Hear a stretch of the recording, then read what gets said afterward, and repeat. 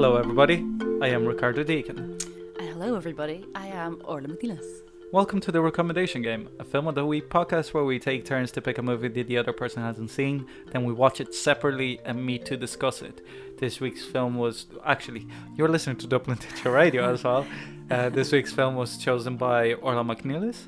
Yes. It is To All the Boys I've Loved Before from 2018. Fresh. Okay, so the film was directed by Susan Johnson, produced by... woman director. Susan Johnson, produced by Brian Robbins, James Lasseter, Will Smith, and Matthew Kaplan. Yeah, I think it was his production company that actually made it, like Will Smith's. Written by Sofia Alvarez, based on To All the Boys I've Loved Before by Jenny Han, starring Lana Condor, Noah Centineo, Janelle Parrish, Anna Cathcart, Andrew Bachelor, Trestle Mahoro, Madeleine Arthur, Emilia Baranek, Israel Broussard, and Joan Corbett. Music by Joe Wong. Cinematography by Michael Filmognery. Edited by... Sorry, but like a very apt name for a cinematographer. Yes. Edited by Philip J. Bartel and Joey Klotz. Okay, the synopsis is: when her secret love letters somehow get mailed to each of her 5 crushes, Lara Jean finds her quiet high school existence turned upside down. Bum, bum, bum. Bum, bum, bum. So, Orla, this was your choice, and as it is tradition, why did you pick this movie? Because I wanted, well, not that I wanted to pick a rom-com, but I really love this movie. It turned out to be a stupid week to pick this movie, but anyways. Yeah, so I think it was Claire Gleason, friend of the pod, who suggested that we watch this, and, I knew we love the rom-coms. It was on Netflix, so we threw it on.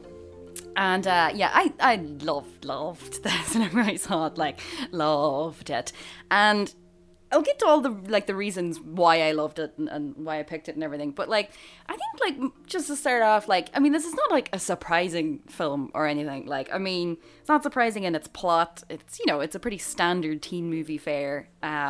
But I do think that it's how it's executed, how charming it is, and how devoid of a lot of the usual kind of meh rom-coms, not necessarily rom-com tropes, but just things that people kind of like rom-coms are like comedies, you know what I mean? They're hard to do very well. Genre is hard to do very well. I think we said that when one of our first episodes in It Happened One Night. Quite possibly, yeah. We discussed how, because you have to be so earnest while doing a romantic comedy, that if you misfire in any there's a lot less leeway for mistakes. Yeah. Because if you're doing a thriller, as long as you're keeping suspense, you can get away with a lot more things. Yeah. So this is a hard genre to do. It's also a hard genre to do when it's particularly teen oriented, let's say. It's not, I think one of the reasons why I picked this is because of the conversation that it sparks. And it's not we obviously love romantic comedies, and we've talked about them a good bit in relation to something like It Happened One Night and everything. But it's not a shock to say that the rom-com is an incredibly maligned genre, which is hilarious when you think as we've mentioned before, it was right there from the very beginning of cinema. It was very important to the beginning of cinema.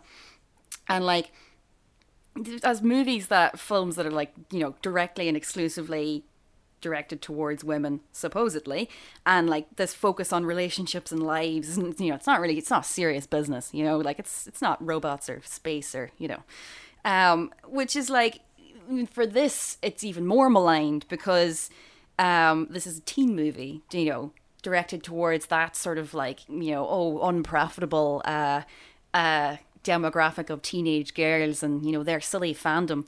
Well, it is Netflix though, so you can get to the audience that way. Getting there. Chill the beans, all right. I would like to direct you to a very recent, in the last couple of days, very brilliant Guardian article about the importance of Twilight. So it's 10 years of Twilight basically, and I think her name is Kate Moore. I think her name is, but she gets a nod to Mark Kermode as well in the article, just about how from when the very first one came out and since, he's really stood by the films and kind of saw the potential of the first one, the potential of the series, and what the impact of the series would be. So she's talking about how because that first movie was made with no money and was massive, all the movies made so much money that it spawned an entire, like genre of like YA, kind of like, directed towards teenage girls, with things like what do you call it? Hunger Games. Yeah, and Divergence and everything. And like, so she has the span of the 10 years and how, taking us from this like incredibly low budget, like moody vampire teen thing before vampires were hip again, by the way, a teen flick to like Wonder Woman destroying the box office, and how directed by a woman, etc. And how like the first Twilight was directed by Catherine Hardwicke, like it was directed by a woman as well, subsequently directed by a man. But anyways, which brings us to Netflix. And there's another very good Guardian article that I would recommend you look up. It was called "Can Netflix Save Us from the Great Rom-Com Shortage of 2018?" Because it is interesting when you think of like the last sort of 10, 15 years of rom-coms and how they really have slid from the kind of the peak of the 80s and 90s to like I think Katherine it's anything Heigl. that is not big. Yeah, there are a lot of people have attributed to a lot of things, but I think one of them which is quite important and something we talk about a lot is the death of the mid-budget movie, and how rom-coms they fit within that kind of section. I read another very interesting article about how like part of it could be that a lot of the kind of original obstacles to love, let's say, from like old school comedies aren't really relevant anymore, because things, kind of like divides, like societal divides, class divides, or like no sex before marriage, or, like there are a lot of these things are not really relevant to modern audiences. And it's, in order to make a modern rom-com, you have to have a new twist on it, and that kind of, it's something. Yeah, but like considering how few modern rom-coms have been made in the view of like a modern take on them, because like, not to say Matthew McConaughey's output, early 2000s output or anything, is modern. How to Lose a Guy in 10 Days is a fucking classic. Yeah, like, but I love those movies because they're so bad. Like, fucking Girlfriends of Christmas Past is amazing. It's so bad. It's one of the best movies ever made. It's not of Christmas Past. What is it? Christmas has nothing to do with it. I think it's just Girlfriends of... What is the name of that title? What is that title? It's not Christmas Past. Something past, but like it is like... Future Past. Whatever, like it's Girlfriend's Ghost, whatever. Like it's an insane movie. But like, I mean that there's not been, like with the exception of a couple ones, there's not been like anything, even the ones like Easy A or like even TV shows or whatever, not really taking the modern aspects completely to heart, Yeah. So I think that like there's a dirge there that for mining, let's say, when it comes to romantic comedies. I don't think that this movie necessarily does anything particularly revolutionary at all. But like, just going back to the question sort of put in that article, like, is Netflix going to save the romantic comedy? I think yes. But if you know where to look, because within that article they mention several movies, of which I have seen all, like The Setup, which actually what do you call it, Finn from which is terrible, like not even bad terrible, just it's with both actors from Everybody Wants Some. Oh yeah, actually it's like just dull. Just dull. It reminded me a lot of like the fact that it's in New York City. It kind of reminded me of Friends with Benefits, which despite having two of the most charismatic people, managed to give them no chemistry whatsoever. Like, I mean, at the end of the day, if your actors don't have chemistry... I've always wanted to give somebody like a dull check hidden inside a box set of Friends, so it's like Friends with Benefits. Yeah, also The Kissing Booth, which is like just... I mean, something that was actually really quite problematic, not just bad, because it had this really like strange brother character. He was weirdly violent and just so bizarre. Irreplaceable You, which was weird cancer porn, terrible. Or another one which is really bizarre because it contains Barb from Stranger Things, and she's really great. But it's Sierra Burgess Is a Loser, and it's also with your man who's in this, because it's another Netflix film, and it's terrible. So, are they saving the genre? Probably not, but somewhere the whole thing of Netflix is that there's so much that at the end of the day there's gonna be something good. Also, with And romantic comedies, it's always been the case of like throwing shit at a wall until something sticks. basically, yeah. And I think that like with this, with both the source material and also the way they go about it and the people that they chose to cast, which I think is really crucial because, as we're saying about not just chemistry, but like the whole thing of this movie is that it has a brilliant female character.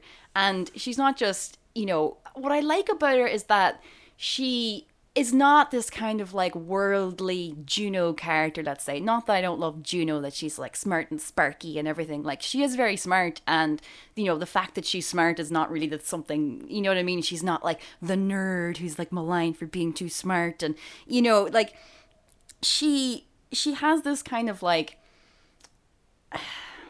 how do I describe it? Kind of like strength to her within her, like, confidence within herself of as what she is. Like, she has her fear of like, putting herself out there or whatever. But what I like about this movie is that it's not about, some kind of makeover to make her like, into like, the beautiful cool girl. You know what I mean? Like, even in all the scenes Where's where Freddie Prinze Jr. when you need him? Yeah, exactly. Like, even all the scenes where she's hanging out with his friends, she's just like, she's not changing. There's not like, what happened to you? It's not Mean Girls where it's like, you became one of the mean girls, you became one of the cool girls. She's still herself. She really like, and I think that what the movie shows is because she has such a strong family center to her life. And what I really like about this is that the family is not just there as a kind of a background. It's very crucial to the movie of like, you can really see her personality, and like, because I am one of 3 sisters. I'm not the middle child. I'm the youngest child. So Where's the 7 brothers? So I'm the annoying young one. But like, the way their relationship is portrayed of like the fighting, but also like having the traditions and everything, having movies that you watch together, like, and like whenever her sister comes home when they do Christmas and stuff, it was really like, oh, they're making cookies, and the way that's portrayed, and like, it's not massively surprising to me that this was directed by a woman and not just that the source material is written by a woman, script written by a woman, directed by a woman. You know what I mean? Like, you really get the perspective of like the female relationships in that. That said, her friend character is just bizarre. It's a real low point. I mean, she's like fun or whatever, but it makes absolutely no sense. As far as I can make out in the book, there's much more of a background to that friendship, whereas in this, she's literally just there to stare wide-eyed and say that she went to like EDM nights, and it doesn't fit in the movie at all. And the only way that it seems to work is because the 2 actresses are good, and other than that, it's given absolutely nothing. But we can get to that. So yeah, like, how are you able to kind of portray this like, she's cute, she's sparky, she's in her kind of like bubblegum, not, like, it's quite a bubblegum world. Everyone has very nice houses. Like, how do you make her like relatable and believable and everything? And I think like part of it has to be the casting of what's her name, Lana Condor. Because she's fabulous. Like, you give her a problem that is surmountable, like putting yourself out there, being able to like let people into your life after like having such a great loss and everything. But it's also kind of like a 3-dimensional problem. Like, you can see how it's affecting different elements of her life and stuff. It's not a movie of like makeovers and chasing boys. Like, it's very much her story, which I really, really like. But the other good thing that I appreciate about this is not only do they cast a male character, like a guy that's able to be charming and nice, because there's plenty of actors who can do that, people who will have, chemistry with anyone or whatever. But like, particularly like about Peter is that he's not like the asshole guy, the jock. He's gonna be tamed by love from this like super smart girl. She's gonna show him these like, the ways of the nerd. Peter's just nice, and he's just nice from the beginning. Like, he does like immature things. He handles things badly. He's a teenage boy. He's still a jock, etc. But at the end of the day, Peter's just kind of nice, and he has this sort of like strange take on like masculinity and like a teenage boy that's quite interesting. And then you cast your man, who's also really great and very adorable, and then you put those 2 people together, and it creates a relationship that I wholeheartedly believe in. And it's like, obviously one of the main things of a romantic comedy is that you have to care about them, you have to want them to get together, and at the very end you're just like, yay, because they're both so lovely. So yeah, like one of the things I was actually thinking about when I was thinking about the male character haven't brought up Easy A, and I love Easy A. Easy A is really good. But Penn Badgley is given absolutely nothing to do in that movie, and it's kind of disappointing because I like Penn Badgley, but there's not a whole lot of like, you know, Penn Badgley and Emma Stone getting to kind of like knock off each other. Like it's just, you know, and he's just kind of there in the background where it's like, oh, he's like vaguely nice and attractive.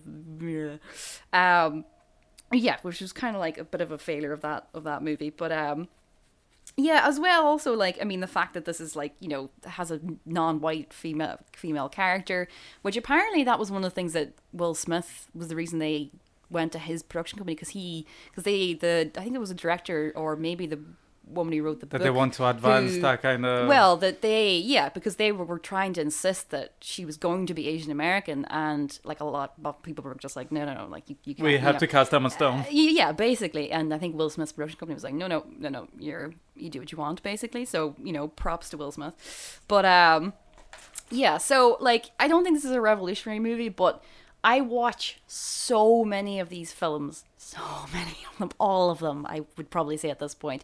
And as much as I love Nicholas Sparks, I would not show Nicholas Sparks to my teenage daughter.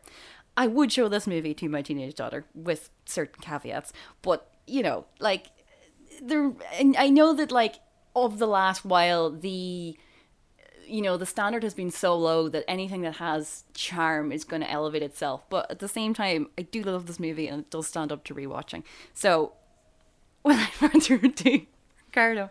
Well, like, we both know that I love romantic comedies. As in, perhaps I am... it's one of the reasons that somehow, like, so many people think I'm gay is because I love musicals and romantic comedies. That somehow, like, even though nothing else is kind of like... Not that there's a problem with being gay, obviously, but... You're a bit camp also. Yeah, but... Yeah, sure. Like, I could, like, now that I think about it, I'm surprised that it's not more people that think I'm gay. Are you? No. Fucking, of course. 10 years of friendship. But Jesus, I've been thrown out. Yeah, I love romantic comedies, and I like from like terrible ones like fucking Runaway Bride and shit. Like, you know, that I'll watch like bad horror and bad romantic comedies is my place of safety. You know, like I just, they're so delicious, especially if they're either good or bad. They're always kind of bad. Like there's like, I don't think like even Four Weddings and a Funeral. It's not a good movie, but it's great. I'm more of a Notting Hill fan because I really hate Andie MacDowell. Like, oh well, like God. The only two movies that I can put up with her is Four Weddings and a Funeral and Groundhog Day. And Groundhog Day surprisingly makes me actually like her. Like, Four Weddings makes me forget about her. Bill Murray is an awful person, and he should not get the girl in the end. But you know. Oh yeah, like there's so like romantic comedies is one of the genres that ages the worst because it's kind of like the forefront of culture in a way of what do you call our certain like attitudes towards relationships in general. Yeah, I think that is also like in the forefront of like what's generically accepted because it's supposed to be for mass consumption. It's not like that's why something like Guess Who's Coming for Dinner was so revolutionary. That is like, oh yeah, a film that deals with race, but it's also a romantic comedy. What? Yeah, like it was the 60s as well, like in Rod Steiger. Like I think that the actor that plays the father was also like in fucking In the Heat of the Night or something. I might be wrong there. Like for some reason I'm thinking that it's Rod Steiger, but no, it's actually, I think it's your man from Judgment in Nuremberg, the Spencer Tracy. Oh, as I say, Widmark? Richard Widmark. No, like I don't think that he was very racist. I don't think that he'd be in Guess Who's Which Coming is to funny, Dinner. but he was in. Okay, go on. And I do agree. Like I think it's a kind of, there's a dirge in romantic comedies at the moment. There's like the things that come out, unless they're like of the Apatow fucking thing, and besides 40-Year-Old Virgin, none of them are amazing, like, or even very good. Like, I do love 40-Year-Old Virgin. It's kind of... Yeah, but that's because Steve Carell is great. And Yeah, but also it's- aging very well. Yeah, but it's genius. Like, it is a great movie regardless. It's because I think that it was so fresh. Also, like, the style, whatever, like, seeing that over repetition, it just loses itself. And as well, it was like one of those before you have a big name kind of thing. Yeah. That before you direct a 40-Year-Old Virgin, you actually have to make the movie an hour and 40 minutes and like control yourself and not put like scenes that meander to no end. Oh, Anchorman 2. But when it comes to this movie, I was like really excited to watch it because I had heard of like about it and I knew that it was a romantic comedy and it was getting like good notices, etc., There's etc. such a butt coming. Yeah, like there are like I never seen a movie that is like so. It felt like it had like multiple personality disorder for me. Like it felt half the movie was not directed by the same person as the other scenes. Like I thought, even to the lighting and staging and like the in some of the acting, I'll get to it, and script writing as well. There like the central relationship between the main character Lara Jean, between Lara Jean and Patrick, is it? Peter. Did you watch the movie? I really like their relationship, and I think that there's an issue structurally with their relationship, but altogether I did love and believe their relationship or whatever, so it's not altogether without its merits, the movie. But besides that, I don't think that it works whatsoever, like without that, like every time that it diverges from that central position.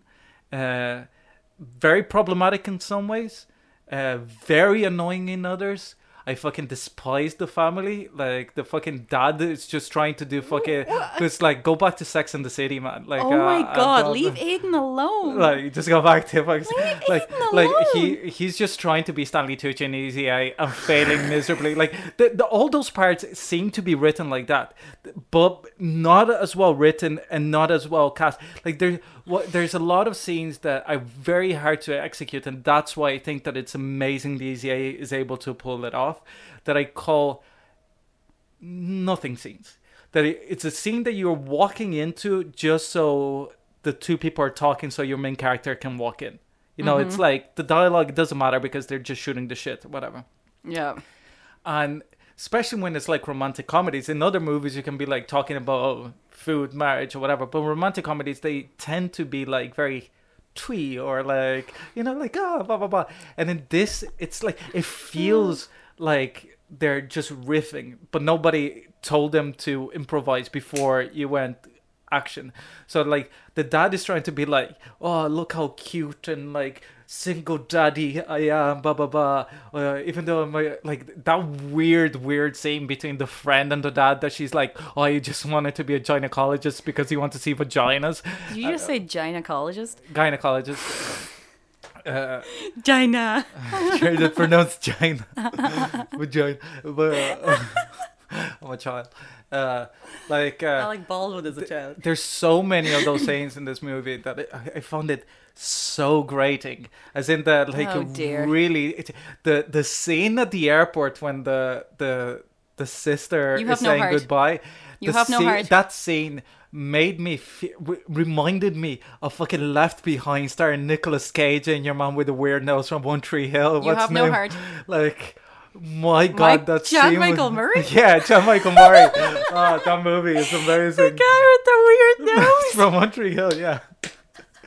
But like, He does have a weird nose. like the way that like You have no heart though. But no, like I do have a heart because the part that it works well because it's the part like I never felt watching a movie that like until they started like actually going out, you know, I was like, why am I watching this? Like this is like not even in any sense of the word. I did not understand why you saw in the movie. But then when I saw the relationship, there were moments that I was like, really, like the scene in the diner when they first open up about like her mother really and whatever. great. There's so much truth in those scenes. And what what was annoying then is that the rest was like kind of enjoyably shit. I was like, oh, I'm gonna say to her at the end of this, before they start going out, that it's like, yeah, I think it's a terrible movie, but I enjoyed it because I was laughing throughout how bad it was. But then when that started, I started getting annoyed with the other bits because it was taking me away from like how successful this was. The youngest sister, I was like, she seems to be a good actress, but I don't know if it was the script writing or the direction or what. But I was like, I just want you to, like, I don't know, like, I don't want bad things to happen to you, but I hope that you go to Scotland with your sister or whatever. Or maybe you get something. I hate when characters are written that way, that is like, Ricardo has never had a younger sister. no, but it's like structurally neither do you. But also, I was one. But the thing is that like it's that way of writing a character that every. However, I thought that the dad character was so badly played. It could have been the screenplay as well, but like even like the fake awkwardness, the auto trader thing in the airport that clearly looks like a shopping mall that they just put United Airlines in the back of it. Okay, I didn't like him. I think it's mainly the script that they're just like, be quirky, and then the only moment that he actually nails it. I think Aiden pulls it off. Like so. he nails it when The scene in the diner is great with the dancing. Yes, that like there's two parts in his entire performance that he gets it. That is the scene in the diner when then fucking he opens up, and then also when he's sitting at the bottom of the staircase. He's that's why it started annoying me all the other bits, because then it made me realize that it's not the actor that way. It's almost that like the movie when it's opening up.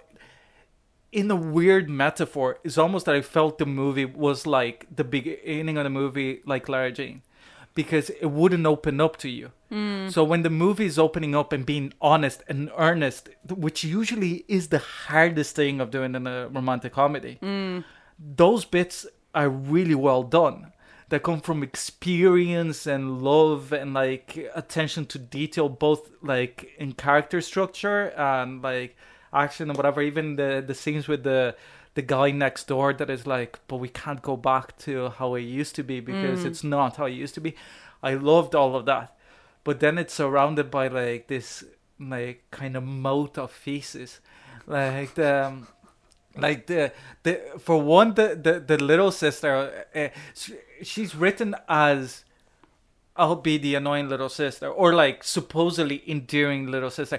Everything she and the dad says, but the dad at least has those two moments of freedom, liberty, let's say, that they give him something to do, you know. But otherwise, he's like fucking quippier than, like, I don't know. It's just everything is a quip. It's like, oh, ha, ha, ha. Everything is just commenting as well about Lara Jean. That they don't have any, like, it literally felt like it is in the movie. That they're just in the scene, just waiting for Lara Jean to show up. And then it's like, oh, now we can be characters. Or, like, it's the weird thing, especially, like, with, even that you mentioned Notting Hill. Regardless how insane that movie is, when you're in the world of that movie, like, I love it. But when you're in the world of that movie, you know, like his friend that has the restaurant, like I can imagine him being in the little restaurant. I can imagine fucking Rhys Ifan being like insane and just walking around. Rhys Ifans? Yeah, okay. What did you say? Rhys Ifans? Rhys Ifans. Like I can like imagine him being like somewhere else as well, like that he just wonders, you know, like you're just expecting him to wonder, but from some crazy Gonna tell you a story thing that that'll he shrink did. your balls to the size of raisins. You know, like it all feels like, you know, part of that universe that they go in. But like the older sister I bought, but she's barely in it. I think the main actress, what's it, Condor, Yeah.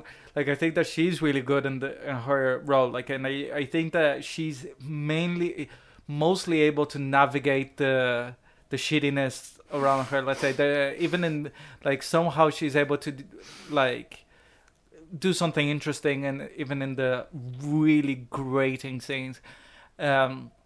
Can't believe you're using the word grating. I really, The really guy can't. that plays Peter, like I really liked him. I think that like them together was really good, like really great. And part of my frustration with the movie is how good that part is. It's like it could have been not only so much better. I don't think overall it's a good movie because like when you have so much that, like you said, that is linked to that it is not a movie that is purely dependent on that relationship. It's dependent on other things, and I think that for the most part it fails when it moves away from that central relationship, which is frustrating because it is so well played and also so earnest and honest and also real for like even when I remember like the way when I was 16 or 15 or whatever how life was kind of thing. Yeah. And like you said, I like that he's nice, but the problem for me is that they're too good together in the beginning already. You know, it's kind of like structurally, this is not an issue in the sense of like being such a bad issue, but it is an issue because we're criticizing the movie. He's a little bit too in there too quick. Not only that, is that the movie is selling itself as one of those like a lot of romantic comedies are who will the main characters end up with and what are the obstacles, let's say, you know. And then you have, for example, like with this, the problem is that the ex-girlfriend is too bitchy, so you never believe that Peter would go back. Yeah, and that I agree with that. and I think that he's too good from the beginning, so you never think that whatever it's gonna happen that she'd go with the other guy, you know, like because she straight away started when she starts having feelings for him. They sidestep the other guy so much because like of the contract that she's supposed to like. So the guy stops chasing her. Yeah. Like the neighbor stops chasing her, and she stops like so because she still has feelings for him. And then for the other girl to be jealous of Peter, and it's like okay, fine. But because they neglect the neighbor character so much because they don't know what to do with him during the movie, is that you never buy that like she'd go with him because you understand like is that even though they say oh how great friends they were whatever, you never see it, but you see her with Peter, so you never believe that she'd in a million years would go. You do see it. There's like a million flashbacks. Yeah, but and like her at school when she can't find her friend, and like and she visualizes him as well. Like what are you talking about? Yeah, but like it never feels the same way like as with Peter, and considering that Peter feels more like a real character in the movie, when in the beginning he's the guy that she doesn't know. So I don't think that like the point of this is like, you know, is supposed to be like, oh, who's she gonna pick, or you know, but it's more about her, and it's more about her like, coming out of her. You know what I mean? Yeah, like I'm not saying that it's like a fucking murder mystery that has to go, but the movie does like stages itself in the beginning that. The problem is not that halfway through the movie you go like it's inevitable, because like that's what romantic comedies are. That like halfway through the movie it's like how are they gonna overcome whatever is gonna be thrown at them by the screenwriters, not by the world, by the screenwriters. Yes, but I don't have a problem with that because it's a little universe. But in this movie is that like I never thought that there was gonna be any like real impediment, because one, Peter is too nice, the other girl is like too much of a bitch. And then the other guy is like a non-character, really. So it's almost that I was almost like wishing that the other guy was like a little bit more. So like when they split up, that the contract would go out, that she goes with him. I also like find it hard to buy that he would be with her sister. Yeah. You know, he's kind of just a bit like, yeah. They have no chemistry again as well. And it's kind of which kind of works because you understand why she breaks up with him. But it's like, you know, that it was just the next door neighbor, you know, he was just your high school boyfriend, whatever. Yeah. But at the same time, yeah, you kind of go... Especially because he has to be also this other thing. Like, if he was just her sister's ex... Yeah. I think that they throw him under the bus too much when his sister goes away. It's too easy for her to break up with him. Yeah. Like, even if it was like, I just need the break... Like, and it's like such a fucking cop on. My mom said that I have to go single into college. It's like, fucking get a grip. Get a grip. And... because that moment felt so screenwriting, but like the other bits about her mom that like are so much harder to make truthful, but because the writing feels like somebody went like, I'm using the grief that I felt against for somebody else, and like putting this in, like even his relationship with his dad that disappeared, and then he goes, but I can't compare it.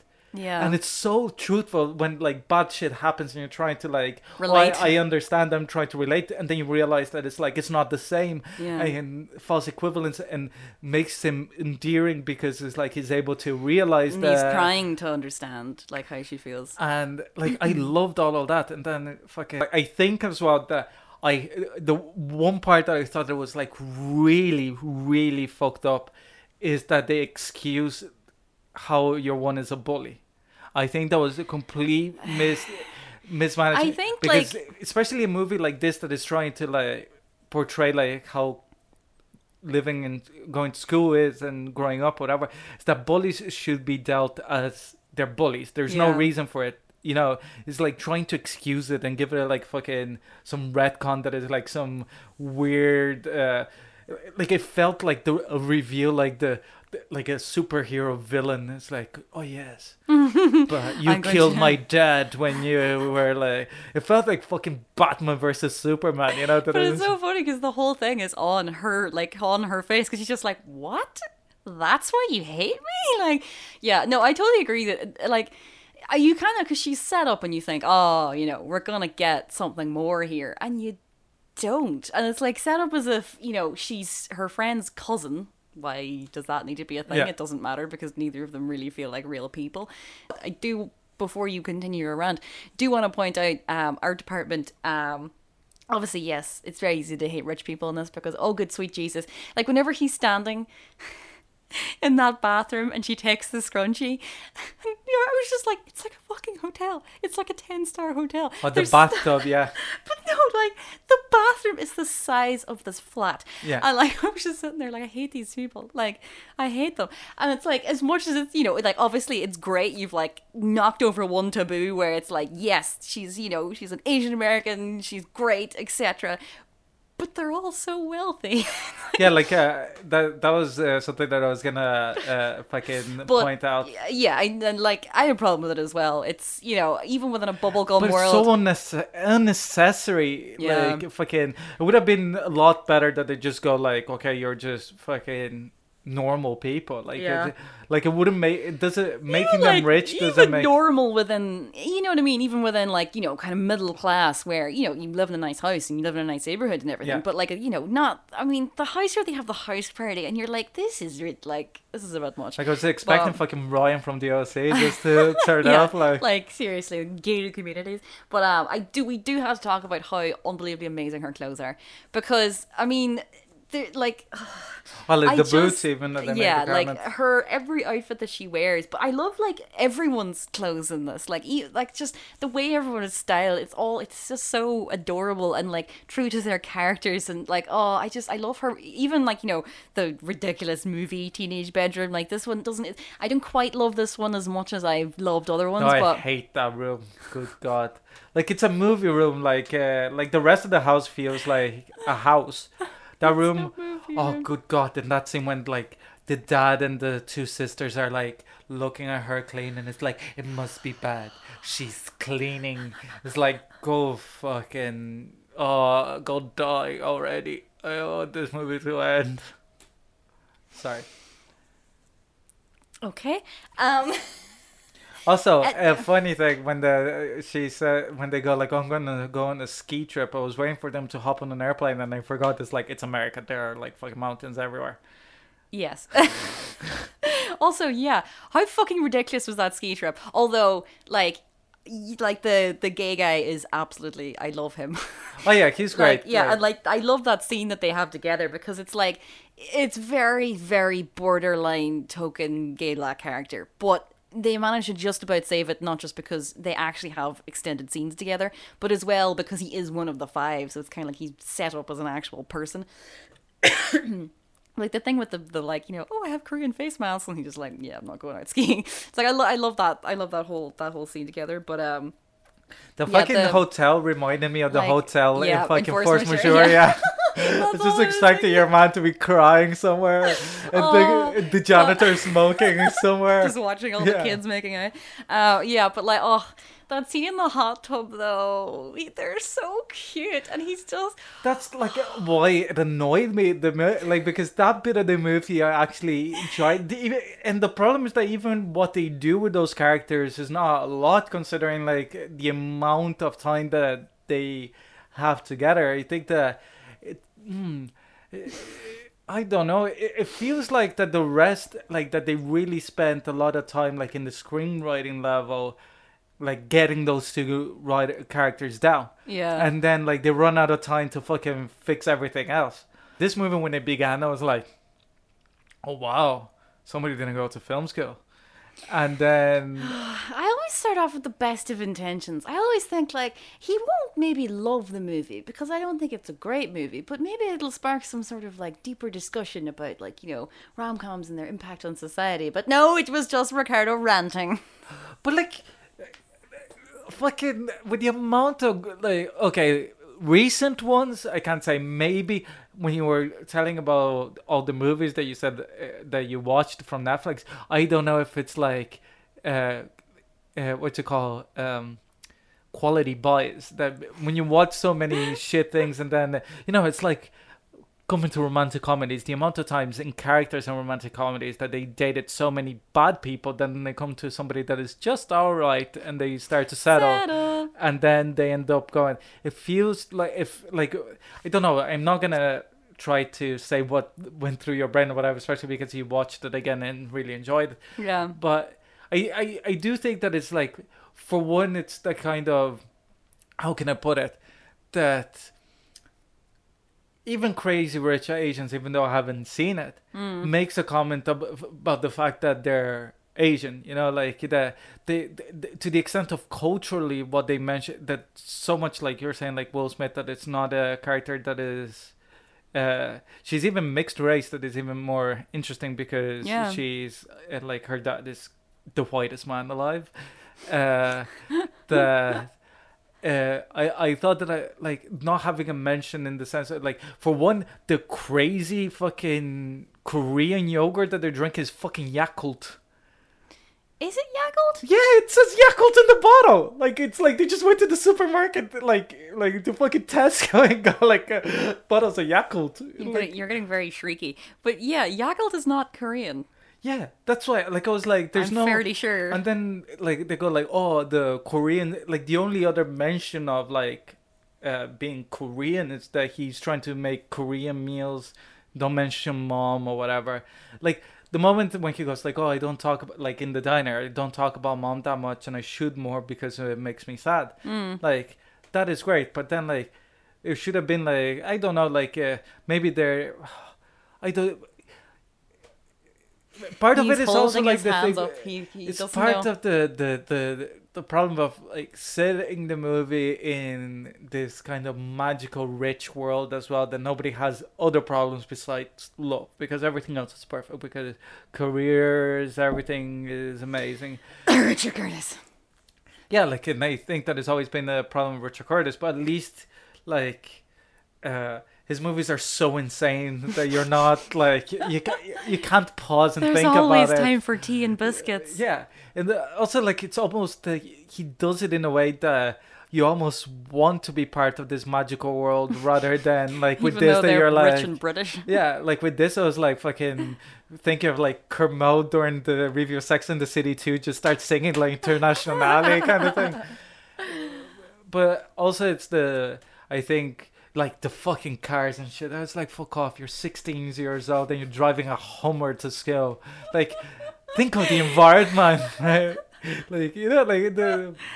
Oh, Jesus. Like, I it's like so many little missed opportunities. Even like, finally you get the... Like, I get it that when it comes to like identity in movies and representation and stuff like that, there's something to be said also of making something de facto, Well, yeah, that's like matter where of fact. That's kind of like, for me, I'm glad that they don't make more of a thing that she's Asian, like- because it's like there's like enough of it there, so it's not completely ignored, and the fact that like she is mixed race and everything. But I think if they had kept hammering it home, But it like would my have problem is been- that all the things of culture is just like food and things. It's not about like when with culture like Yeah, it like but that. one of the main things of like Crazy Rich Asians was that they're eating like, you know, like the because food is so big a part of the culture, and it's like food and language are the two main things that like that movie gets right about Well, like being. everything crazy rich Asian. Well, neither have I, but this is all I know from like, you know, people who are like Yeah, but Asian also American deal with and stuff. racism in the movie. They Well, also deal yeah, with but-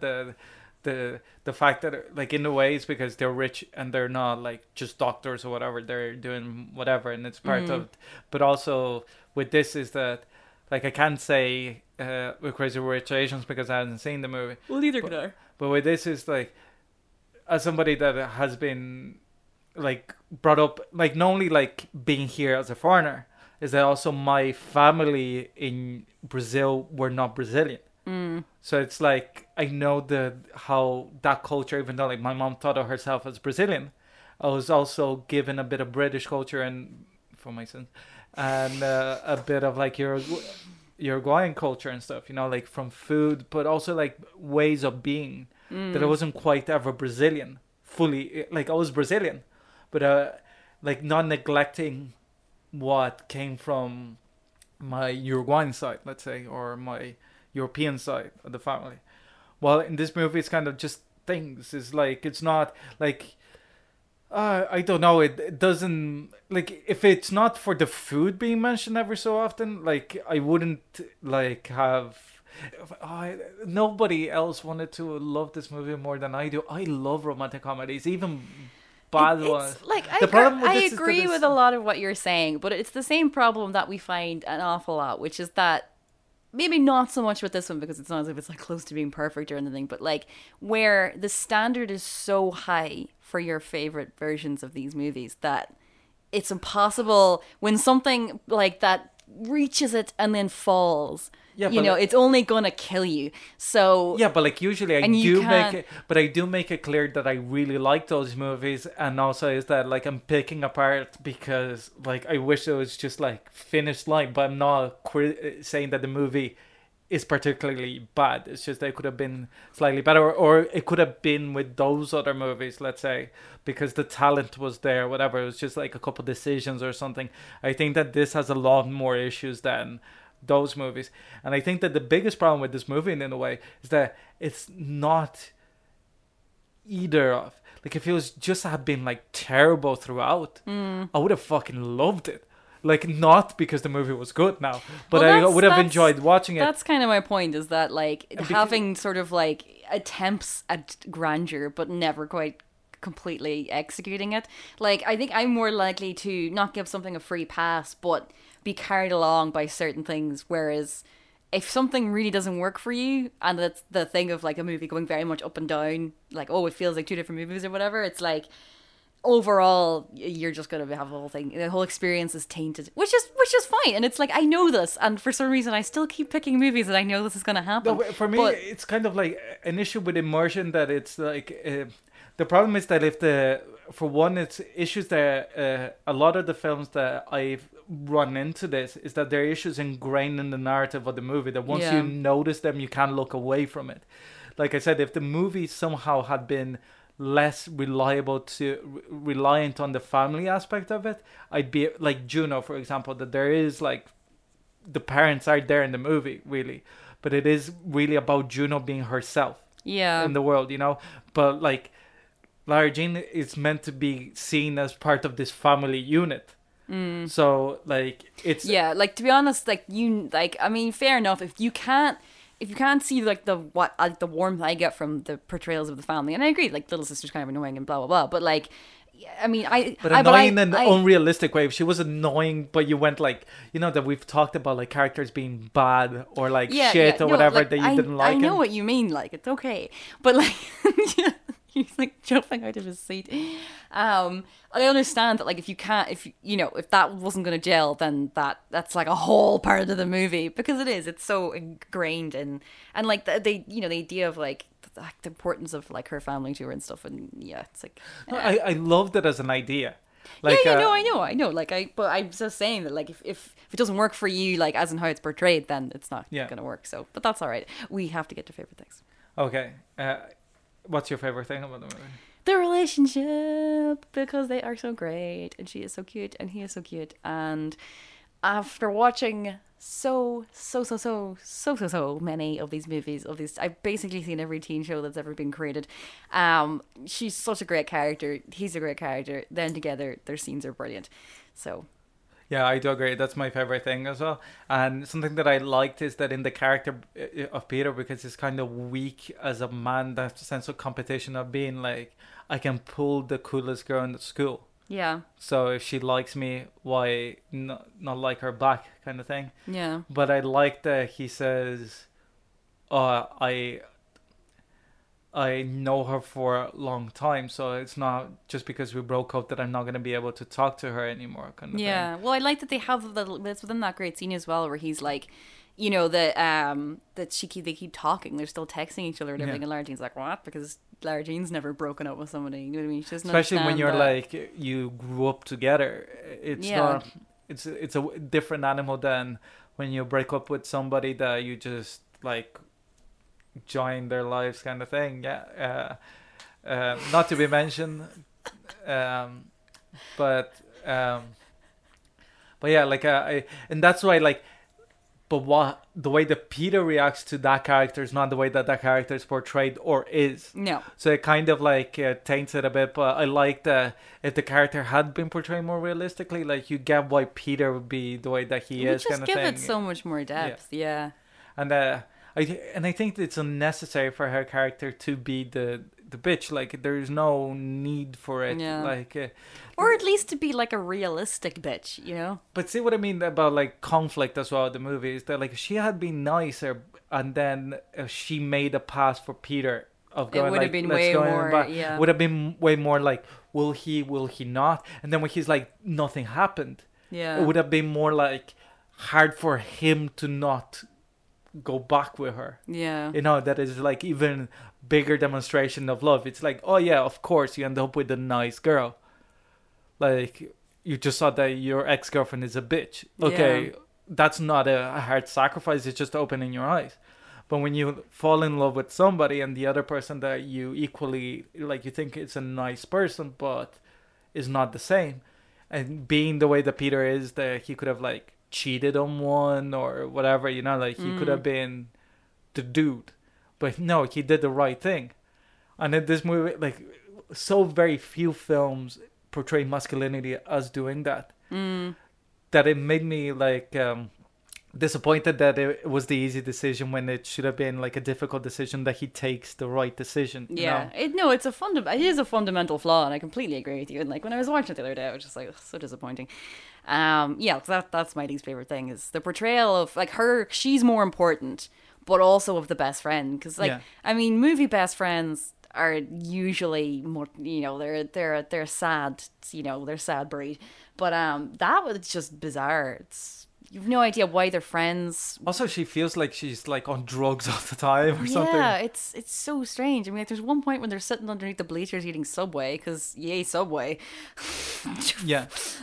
I'm sorry, you're very rich. Why are you buying disgusting Subway? And also like fucking was it contraband like, Subway? At least go to like freaking Pret or something. Like, seriously. It's like trying to be quippy. It's like, oh, let's like, give characters things to do that are like just something 'Cause, I mean, specific. but it manages to do like you know, like quirky bits, like where she has like her carrots and stuff. Like you know, they managed to do that well. But then it's like, No soft foods. I fucking okay, lost well, the plot. I when laughed with the carrot. No, I was like, oh, this movie.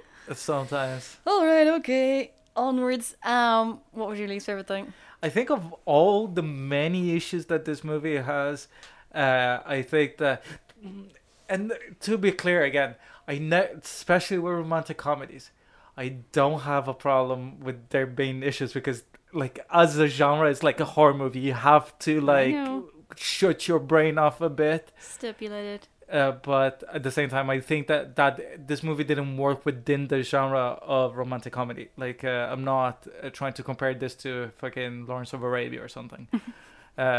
Which would be quite a funny double episode of like Next Picture Show or something. Well, I think that the biggest disappointment I had was the portrayal of the father and the younger sister. Mm-hmm. That they're not given the care.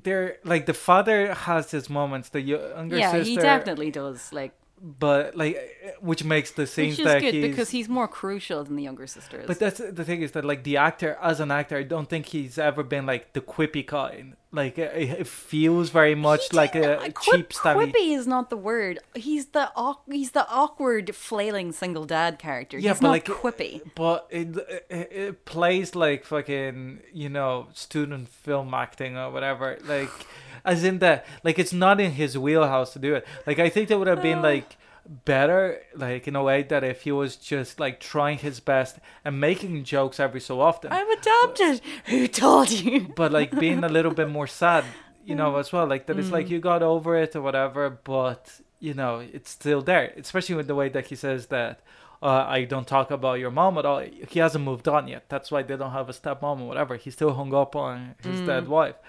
So I think that like it was kind of in making the struggle to like portray like a good front or whatever would have been an interesting thing for the character. That like throughout the movie, rather than just like in two scenes, that like the scenes that they do bring it in is great, it's kind not of thing. stitched together, let's say. And then like the younger sister is all over the place, and the older sister has good moments, but again, not enough of them because she's not in the movie that much. And I think that without that family unit working, the movie kind of falls off when the ingredients are there. I think that, to be honest, with all the other issues that I had, because the movie, like I said, is ingrained with it, I probably would have been like in romantic comedy mode and been able to look past everything and be like, oh, it made me feel so good inside or whatever. But because though the family unit didn't work, they were too fundamental to you. Yeah. Okay. And like that's why, like, and that's the thing with romantic comedies and horror movies, that once you start, when you're not carried with it, you start seeing how the sausage is made, and then you don't want I totally get it, like, and it's the disappointment of a movie that you want to and it's also like what we doesn't. like, that's why I mentioned in the beginning also what we were talking about, It Happened One Night, that if it doesn't like hit you, there's no romantic comedy that I kind of like. It's either I don't like it or I love it. It's the same with horror movies. There's no in between, because either it scared you or it didn't. You know what I mean? That it's like, I don't think that I have a much grayer. I think that you can like really like a horror movie and not be scared. Horror movie perhaps has a little bit more than romantic comedy in the sense of like leeway. Yeah, I don't know. I think they're like. Considering as well that I don't actually get scared by any movies except for Possession and Jerry Zulaski. Like, yeah, I think that I'm talking out of my arse there. Yeah, that was a weird statement, but cool. On that note, that was All the Boys I've Loved Before, available on Netflix. Watch it; it's amazing. You will fall in love with Peter and Lara Jean, because she is wonderful. And again, I no love it. more comments. No, very quickly, I do love it as well when you fucking have to post social media things for next week's films before we make the comment, and it's your pick, and I'm like, No, I mean, like, I'm not. It's not that surprising to me, to be honest. But you know, I kind of thought you would get more from it than you did. But I wish it did. I know. But no, it's my fault. But I loved it, and I thought maybe we would come together more. But I did love Lara Jean and Peter, so good.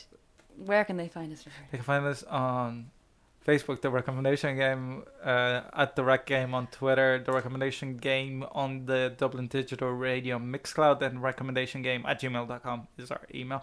You can find us on Monday 11 to 12 on Dublin Digital Radio, which are in Malta at the moment in a fucking really cool radio. How come we don't get to do second? Because we don't do anything for the station. We have a show. Hey now. When was the last party we were at? It's a disgrace. That's true. We're really, really bad. We're really busy doing our podcast. Which is a weekly one, in fairness. We're also not very cool, so. Anyways, next week's film is Ricardo's pick. Oh, thank God we have an episode next week. It's not out. It's We'll see. Howard Hawks' Rio Bravo. Cool. John Wayne Western, is it? Yeah. Awesome. I look forward to it. Not really. I actually do. I like John Wayne now. Yeah. So I was Orla McGuinness. And I was Ricardo. Thanks for listening. See you next week.